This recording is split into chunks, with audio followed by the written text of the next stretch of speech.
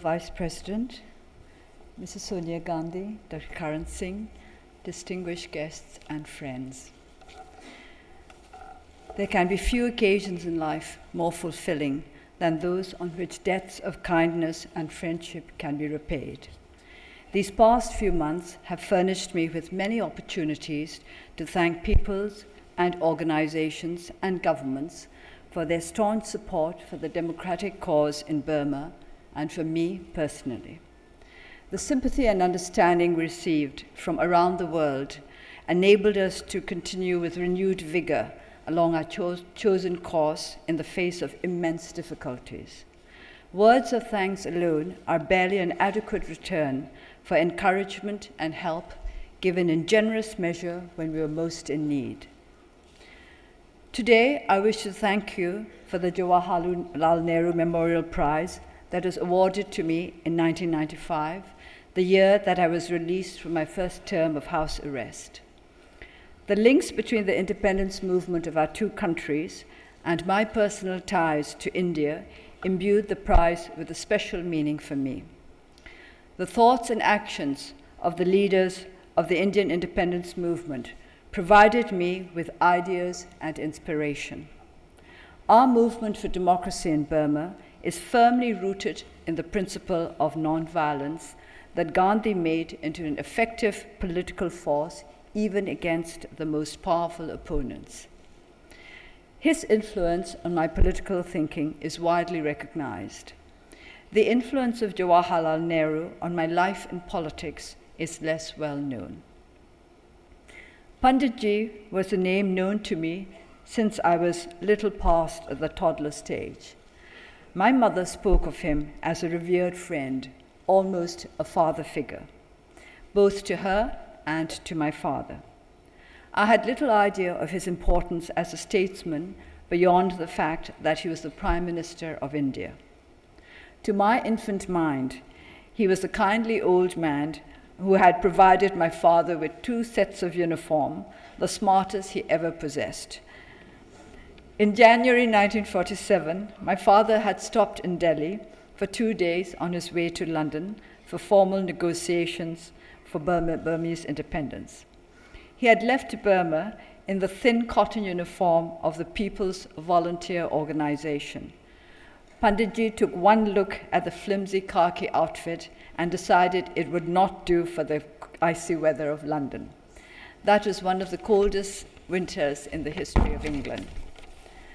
He gave instructions that 2 sets of a warm and smart version of the PVO uniform be made immediately. He decided that my father would also need a heavy overcoat, but since there was not enough time to have one made to measure, a British Army issue greatcoat was procured. The most widely known photograph of my father shows him wearing this garment, a bit outsized, in the garden of 10 Downing Street. My father was still a university student when he first met Jawaharlal Nehru and other Indian leaders. The student unions were at the forefront of the independence movement in Burma, and shared aspirations led to ties of friendship between anti-colonial forces in our two countries. However, as the Second World War approached, the path to freedom chosen by the Burmese diverged from the non-violent way of Gandhi. My father led a group of young men, the 30 comrades, to Japan for military training, and this small pioneer force became the core of the Burma Independence Army. During the years under Japanese occupation, 1941 to 1945, Burmese independence leaders had little contact with the leaders in India, but came to know Netaji Subhash Chandra Bose and the Indian National Army. At the end of the war, when Netaji's brother, Sarat Chandra Bose, came to Burma to offer his services as a defense lawyer in the trials of members of the INA, my father delivered an address of welcome at a reception held in the City Hall of Rangoon. He referred to Sarat Chandra Bose as one of the leaders of India, a great brother of a great Indian. He went on to say, as far as the AFPFL, that is the Anti-Fascist People's Freedom League, of which I am the president, is concerned, our policy towards India and Indians in this country is one of the broadest conception and generosity. We have no axe to grind. We nurture no feelings of racial bitterness and ill will. We stand for friendly relations with any and every nation in the world. Above all, we want to be not merely good neighbors. We stand for more than friendly relations with our neighbors. We want to be not merely good neighbors, but good brothers. We stand for an Asiatic federation in a not very remote future. We stand for immediate mutual understanding and joint action wherever and whenever possible, for our mutual interests and for the freedom of India, Burma, and indeed all Asia. We stand for these, and we trust Indian national leaders implicitly. A few months ago, Pandit Jawaharlal Nehru stopped for one night in Rangoon on his way back to India from Malaysia. At that time, I met him, and we discussed his questions for about 2 hours. The next and last time my father and Nehru met was in those few days in Delhi that acquired unexpected sartorial significance. After my father's death, Nehru continued to keep an avuncular eye on my mother from afar. Whenever she went to India, or whenever he came on official visits to Burma, he made her feel his concern for her well-being and the well-being of her children. I may even have been taken to meet him during one of his visits, but I can only remember seeing him for the first time in Delhi railway station when I was about 16. My mother was then ambassador to India, and she and I, and a small group from the embassy and the Ministry of External Affairs, were waiting to welcome Prime Minister UNU, who was traveling up by train from Calcutta. Nehru also came to meet UNU, and onlookers spotted him as soon as he stepped into the area that was cordoned off from the teeming crowds in the station. Cheers went up and shouts of Pandit Nehru Ki Jai resounded. His lower lip protruding in that famous petulant look, Nehru ignored all the plaudits and all the people, including me, and walked up and down the empty platform with my mother and talked to her exclusively. His aristocratic disdain for public approbation filled me with both astonishment and admiration. I wondered if Nehru's public liked his cool arrogance, or whether there was a bond between them that made exchanges of mutual courtesies unnecessary. Then I remembered that my father had been notorious for his stern, almost scowling expression and for his lack of social graces. Our people loved him for these very defects, which they saw as proof of his honest, open nature. I should add that towards the end of his life, my father acknowledged that as a national leader, he could not continue with the rough diamond manners of a young revolutionary. The year I went to Oxford, 1964, was one of the most significant turning points in my life. It was also the year Nehru died. Next to the overwhelming grief of the people, not just in India, but in all parts of the world, I remember most vividly reports of the poem by Robert Frost found on his desk. Oxford did not take me away from India, for I made many Indian friends there. After my marriage, my husband's work in Himalayan studies took our family frequently to the north of the country. My last sojourn in India was spent as a research fellow in the Indian Institute of Advanced Studies in Shimla from 1987 to 1988. The year of Nehru's birth centenary, 1989, was the year I was placed under house arrest for the first time. It could be said to have been the year of my political coming of age. When I joined the movement for democracy in 1988, the whole country was in a state of upheaval, and my major concern was to try to unite the myriad political groups that had emerged from the cracks in totalitarian rule into a strong, coherent force for democracy. Each day was more than eventful. Discussions, debates, public meetings, founding the National League for Democracy, touring the country to explain the aims of our party to the people. The State Law and Order Restoration Council had announced that elections would be held in 1990, and the election laws were made public in April 1989. The Central Committee of the NLD was divided over whether or not the party should contest the elections. I pointed out that the laws made no provision for the transfer of power, and that I did not believe the military regime would step down unless the winner turned out to be the erstwhile Burma Socialist Program Party. We were still undecided with regard to the election issue when I was placed under house arrest in July. The chairman of the Township Law and Order Restoration Council, an army major, appeared at my gate with a warrant and a group of officers, civilian, military, and police, in the morning of 20th July, and I thought I was going to be taken to prison. As all members of the NLD had to be prepared for such an eventuality, I had already packed a small bag with the necessities of life in jail.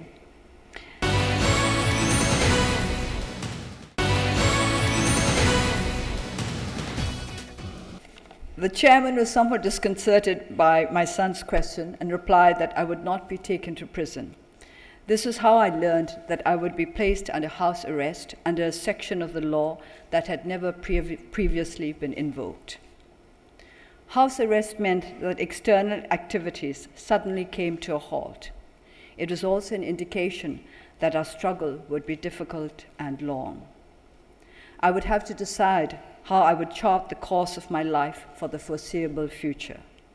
Among the maps I used to see me through the years that headed into the unknown were Nehru's autobiography and Discovery of India. Quote, "Time seems to change its nature in prison. The present hardly exists, for there is an absence of feeling and sensation which might separate it from the dead past. Even news of the active, living, and dying world outside has a certain dreamlike unreality, an immobility, and an unchangeableness as of the past." I read the above words of Nehru and made comparisons with my own situation. I certainly did not see the present and past as inseparable, perhaps because I had access to a shortwave radio that kept me in touch with the outside world and made it come vividly alive for me. Or perhaps it was an unlikeness in our attitudes to life that made us view isolation in different ways. Even when I was put into prison briefly during 2003, I never had the sensation that present and past had merged into one. There was, of course, a sameness to the days, but each was separate and distinct, so many different stones in a string of perfectly matched diamonds. I use the diamond metaphor deliberately because each day had to be used to forge anew an adamantine resolution to continue along the chosen path. There was, however, much in Nehru's books to make me feel we had many things in common. I was struck by the fact that the very first fragment of poetry he quoted in Discovery of India was from one of my favorite poems, one that had lodged itself in my memory almost instantly at my very first reading of it. Yeats, an Irish airman, foresees his death. Yet even in our liking for the same lines, there was a difference. Nehru wrote of wanting to experience again that lovely impulse of delight that turns to risk and danger and faces and mocks death. I had remembered the words as that lonely impulse of delight, and I could not check to see which version was correct, as I did not have the poem to hand. To me, lovely changed the entire meaning of the poem. I wished I could have discussed the matter with Nehru himself. Was it not essentially lonely, rather than lovely, to delight in what would seem at least inexplicable, if not downright undesirable, to most of those around us? When, after years of house arrest, I managed to look up the poem, I found that lonely was indeed the right word. Was lovely a misprint in my copy of Discovery of India, or had Nehru misread the line? to mull over the meaning of a word, to build a whole philosophy on the interpretation of a poem. These are pastimes in which prisoners, particularly prisoners of conscience, engage, not just to fill empty hours, but from a need to understand better and perhaps to justify the actions and decisions that have led them away from the normal society of other human beings. To begin with, what exactly is our conscience? My father once spoke about the need to be able to stand confidently before the court of his conscience. But this court, how broad is the range of its jurisdiction? Did it restrict its mandate to our convictions and our public commitments? Or would it also inquire impartially into the love and care we owe in our private relations, our obligations to friends and families? This is a question that must surely trouble all who, regardless of the condition of near and dear ones, accept distress and danger in the name of a cause or a belief. Nehru explores this dilemma in writing about his wife, Kamala. In 1934, while serving one of his many terms of imprisonment, it was suggested to him, through various intermediaries, that if he were to give an assurance, even an informal one, that he would keep away from politics for the rest of the term to which he had been sentenced, he would be released to tend to his ailing wife. This roused a deep indignation in the proud independence fighter. Then, quote, "Politics was far enough from my thoughts just then, and the politics I had seen during my 11 days outside had disgusted me. But to give an assurance and to be disloyal to my pledges, to the cause, to my colleagues, to myself, it was an impossible condition, whatever happened. To do so meant inflicting a mortal injury on the roots of my being, on almost everything I held sacred." I was told that Kamala's condition was becoming worse, and my presence by her side might make all the difference between life and death. Was my personal conceit and pride greater than my desire to give her the chance? It might have been a terrible predicament for me, but fortunately, that dilemma did not face me in that way, at least. I knew that Kamala herself would strongly disapprove of my giving any undertaking, and if I did anything of the kind, it would shock her and harm her. Early in October, I was taken to see her again. She was lying almost in a daze with a high temperature. She longed to have me by her, but as I was leaving her to go back to prison, she smiled at me bravely and beckoned to me to bend down. When I did so, she whispered, "What is this about giving an assurance to government? Do not give it." The above passages fascinated me. The monumental egoism, my pledges, my colleagues, myself, the roots of my being, everything I held sacred.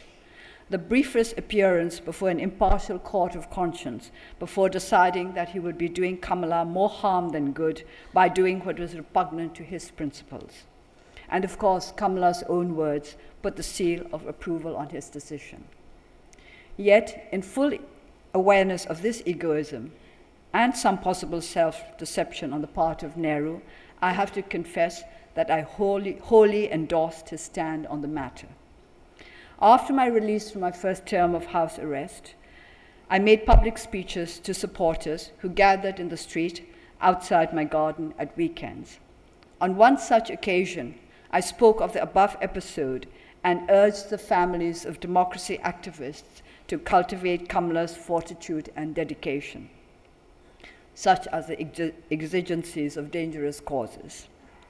The lesson I really learned, however, was not to deceive myself or others with the claim that we are making self-sacrifices when we follow our conscience.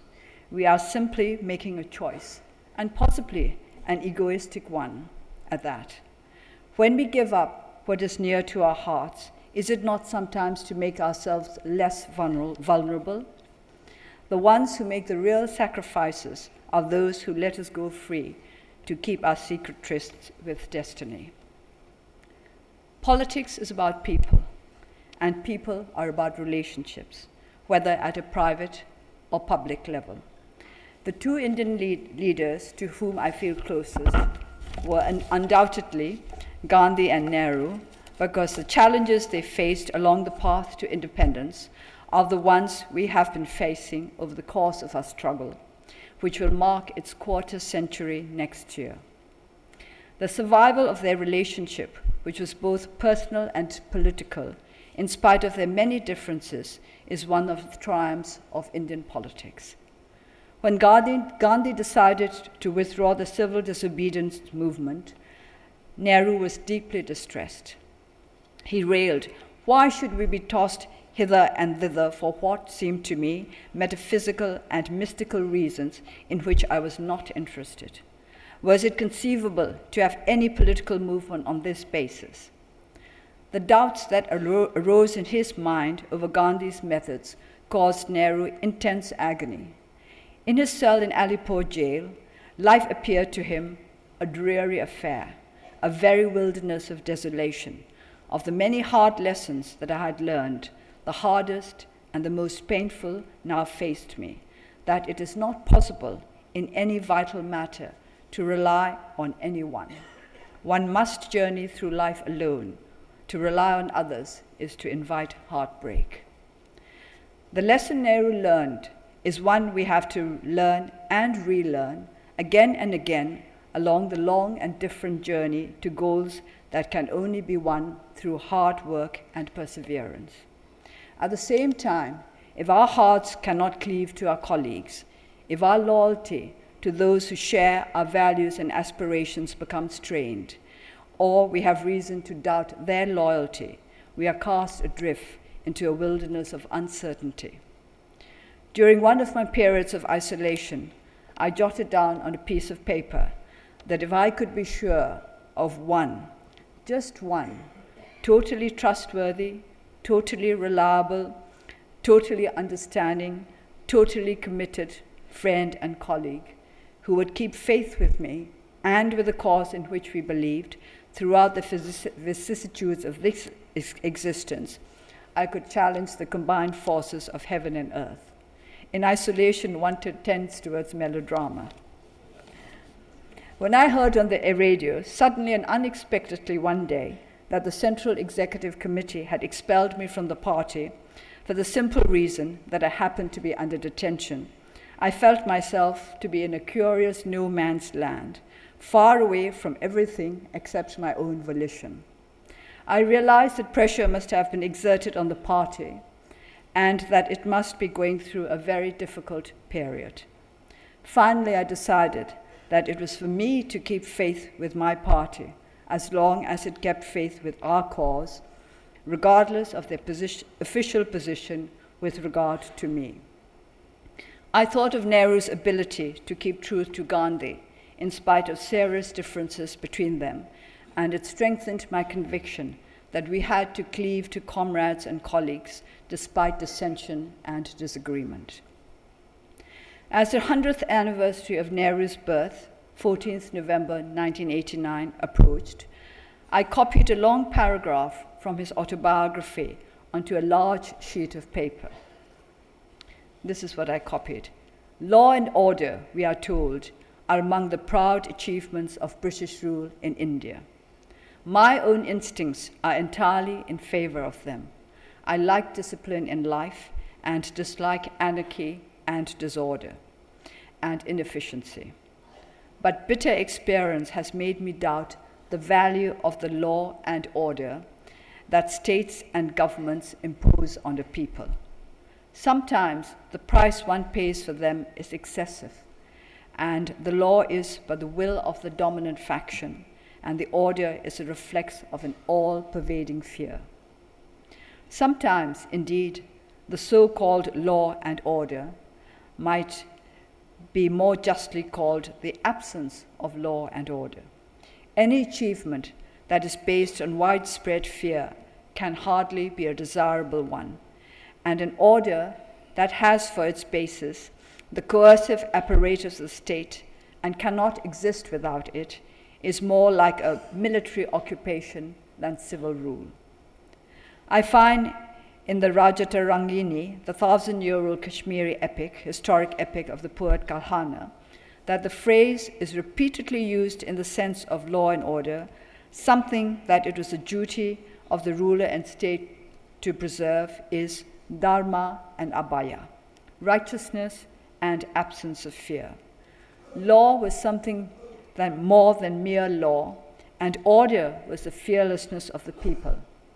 How much more desirable is this idea of inculcating fearlessness than of enforcing order on a frightened populace? Nehru's words not only reflected my own sentiments exactly, but were so entirely appropriate at a time when the State Law and Order Restoration Council was imposing rule by fear in Burma. I hung the sheet of paper in the entrance hall of my house at a place where the security personnel, usually members of the military intelligence, who were my only visitors, could not fail to see it.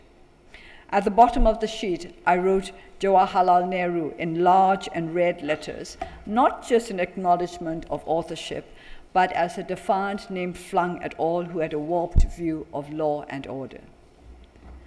During the years of house arrest, I felt closer to those with whom I could identify politically, intellectually, or spiritually through their thoughts, even if they were complete strangers or figures of the past, than to those whom I knew well personally. This I imagined to be a predictable state of mind for those incarcerated with nobody except their own conscience for company. What I had not expected was that such a state of mind would become as firmly rooted as the tree of life that joins the ground of everyday activities to the heights of aspiration. Gandhi once said that Motilal Nehru's most striking quality was love for his son. Motilal's love for India was derived from his love for Jawaharlal. This comment led me to wonder if my love for Burma derives from my love for my father, whom I do not really remember. His image from me is inseparable from his part in the independence movement of our country, which often in my mind merges with our present struggle for democracy that has not yet come to an end. Today, as I thank all of you for honoring me with the Jawaharlal Nehru Memorial Prize, I would like to express my deep appreciation for the leaders of India who became my most precious friends because their lives helped me to find my way through uncharted terrain. The discovery of Nehru was also a discovery of myself.